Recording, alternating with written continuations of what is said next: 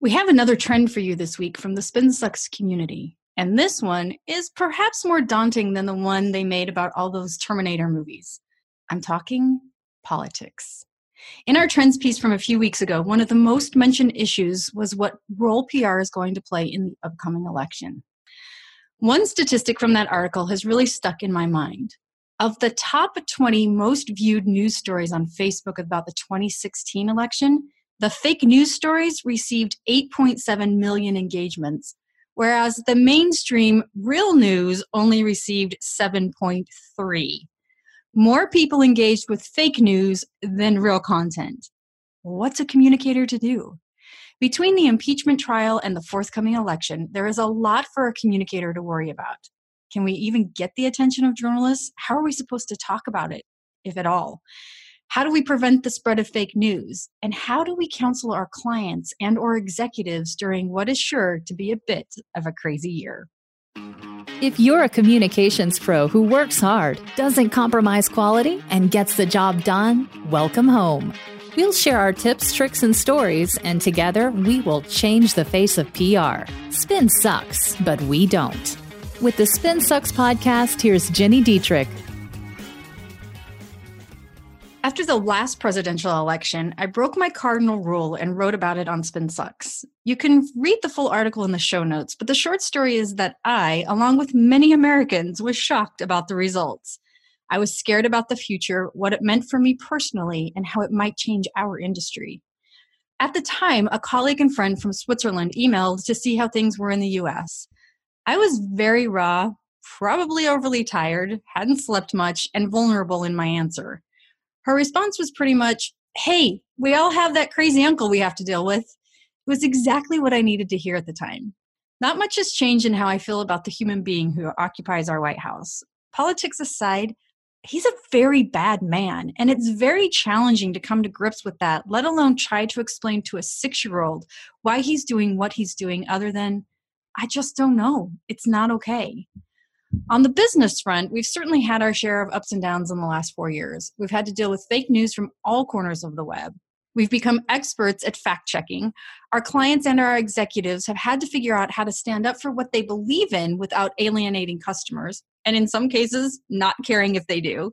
And there have been plenty of executives who have tried to do that and ended up stepping in it because there really is no precedence.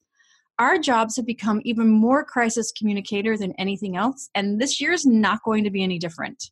Back to that article I wrote nearly 4 years ago. This is how I ended it. As communicators, we have a huge opportunity in front of us. We mold messages. We protect reputations. We work one-on-one and one-on-many to do the very best for our organizations and for our industries. We are persuasive. Don't underestimate your role in being part of the America you want. Go to work today and for the next 4 years, ready to provide more value to more people than you did the day before.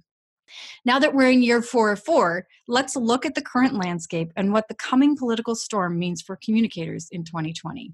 First and foremost, do we even talk about it? And if so, when and to who? Whether or not politics should be discussed in a professional setting is a polarizing issue, like politics itself. Most of us were taught that there are 2 things you don't talk about in public: politics and religion. This is because those are 2 things you will never change a person's mind on. Certainly not in a dinner debate or with a post on Facebook or in a news conference about your business. But we live in a very different environment right now. There are issues beyond politics that we should take a stance on if we believe they are wrong. Basic human rights, illegal activities, the very reasons our country exists. People have become very comfortable talking about it all, which is great if you agree with them. In our weekly group coaching calls for Agency Jumpstart, you can be certain 3 things will come up right now: the impeachment trial, Justin Trudeau's beard or how he dared buy donuts from a local shop and not Tim Hortons, and Harry and Meghan. When a new client enters those calls, which is almost weekly, it always makes me a little nervous. I can control some of it, but not all of it. So I try to give people a heads up. I may be being overly sensitive to it, but I'd rather err on that side than not, which is how we should counsel our clients and our executives too. That's just one person's opinion, so I thought it'd be interesting to see what the Queen of Etiquette has to say about the matter. I was surprised to see how open-minded Emily Post is on the topic. She said, some tips for a successful conversation about politics. Know your goal. Think about the purpose of the conversation and whether you should even be having it. Are you seeking information? Are you advocating a point of view in the hope of changing someone else's mind? Are you venting frustration? Consider how receptive your audience will be to your purpose. Do your homework. While there will always be more to learn, at least know some basics about a candidate or issue before volunteering an opinion. This, by the way, is why I'll almost never argue with my husband about politics. He lives and breathes it, and I'll never be as educated as he is about things. And it's a great advice from a PR perspective, too. Know the basics. Fact check yourself. Don't spread something you don't know to be true. If you're advising someone on this topic, you want to go back to the basics and be very strategic before you make decisions. Who is your audience? What are your brand personas? If you're not a fan of Justin Trudeau's beard and want to talk about it, would you do that at the Beard Lovers Guild? Of course not. If your customers were members of the Beard Lovers Guild, is it a good opportunity to make fun of it? No. Keep that conversation for dinner with your friends who agree with you. It's a silly example, of course, but you see my point. If you love Trump, but your customers are mostly people of color or immigrants, you'd best check yourself. And the same goes on the opposite spectrum. If you can't stand him and most of your customers are staunch and vocal supporters, it's far too risky to take a stance professionally. It may also require you to re-examine who you do business with, but that's a different topic for a different day. You need to make the judgment for yourself. Your workplace, your social group, and your customers are unique. You're in the best position to decide whether or not you can let your political colors fly. You can be reasonably sure of the kind of response you get when you're engaged in a personal conversation. But as communicators, we spend a lot of time developing content and campaigns for people who don't know us. And that's a whole other ballgame that I'll be back to tell you about in just a minute. There are two things I want you to know about. The first is the Fundamentals of Media Measurement course that we just launched with Muck Rack. And the second is the PESO Model certification. Both will help you evolve your career this year as you learn how to measure your work using the PESO model to get you there. The Fundamentals of Media Measurement course can teach you how to measure your earned media efforts, create a successful measurement strategy, and report on your success. It will take you about 2 hours, but it has quick, bite-sized lessons you can take when convenient. It has actionable tips, step-by-step approaches, and examples from Jonna Burke, Christopher Penn, and me. Go to mrac.co/spinsucks to learn more, get registered, and start your measurement journey today. That's mrac.co/spinsucks. Please be sure to use that link because I get a gold star every time someone registers, and I love gold stars.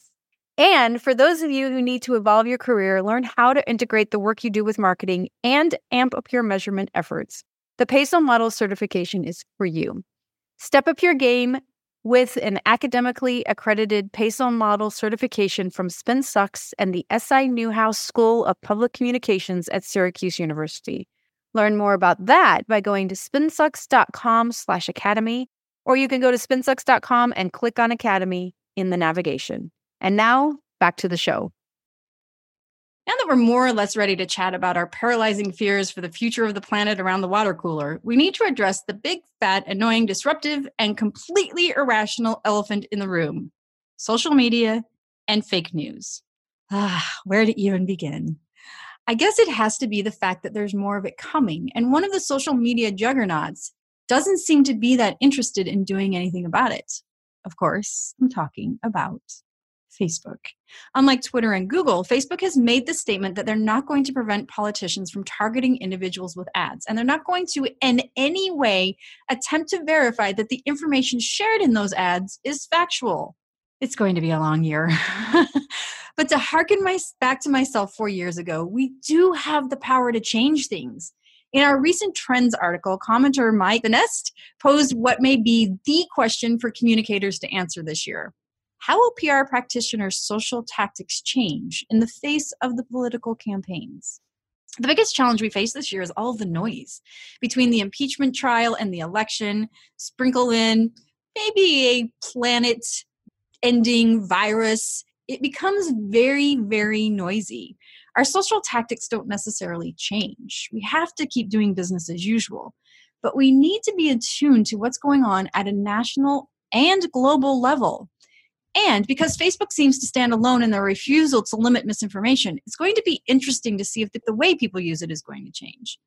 A recent article from Hootsuite lays out some interesting stats. About 2.5 billion individuals use Facebook monthly, and the user base is still growing. Interestingly enough, though, the growth rate of advertising spending on the platform has dropped a lot. There are a few reasons for this. The aforementioned noise is one reason. People are fed up with all the political commentary and mudslinging that happens on Facebook, so they may be scrolling through, but they're not necessarily engaging as much anymore. Also, the ads are taking over our news streams, which is great for a marketer, but terrible as a consumer. But more, Facebook advertising used to be one of the most effective ways to reach new audiences. It's becoming cost prohibitive, though. We actually had to stop our social media advertising entirely last fall. The cost-benefit ratio got too small to keep it going. It was pretty bad. So while I think the general thinking on Facebook is negative, that's not what's causing a downslide in advertising. We're just all tired of it all, and that's something to consider as you traverse this election year. All in all, your communication strategies won't change, unless, of course, you have a client or executive who wants to go balls to the wall on one side or the other. Because those cases are few and far between, the best thing we can do this year is change the way we use the tools as they relate to what's going on around us. So what do you think? What place does politics have in your communications programs this year? How will PR practitioners' social tactics change in the face of the political campaigns?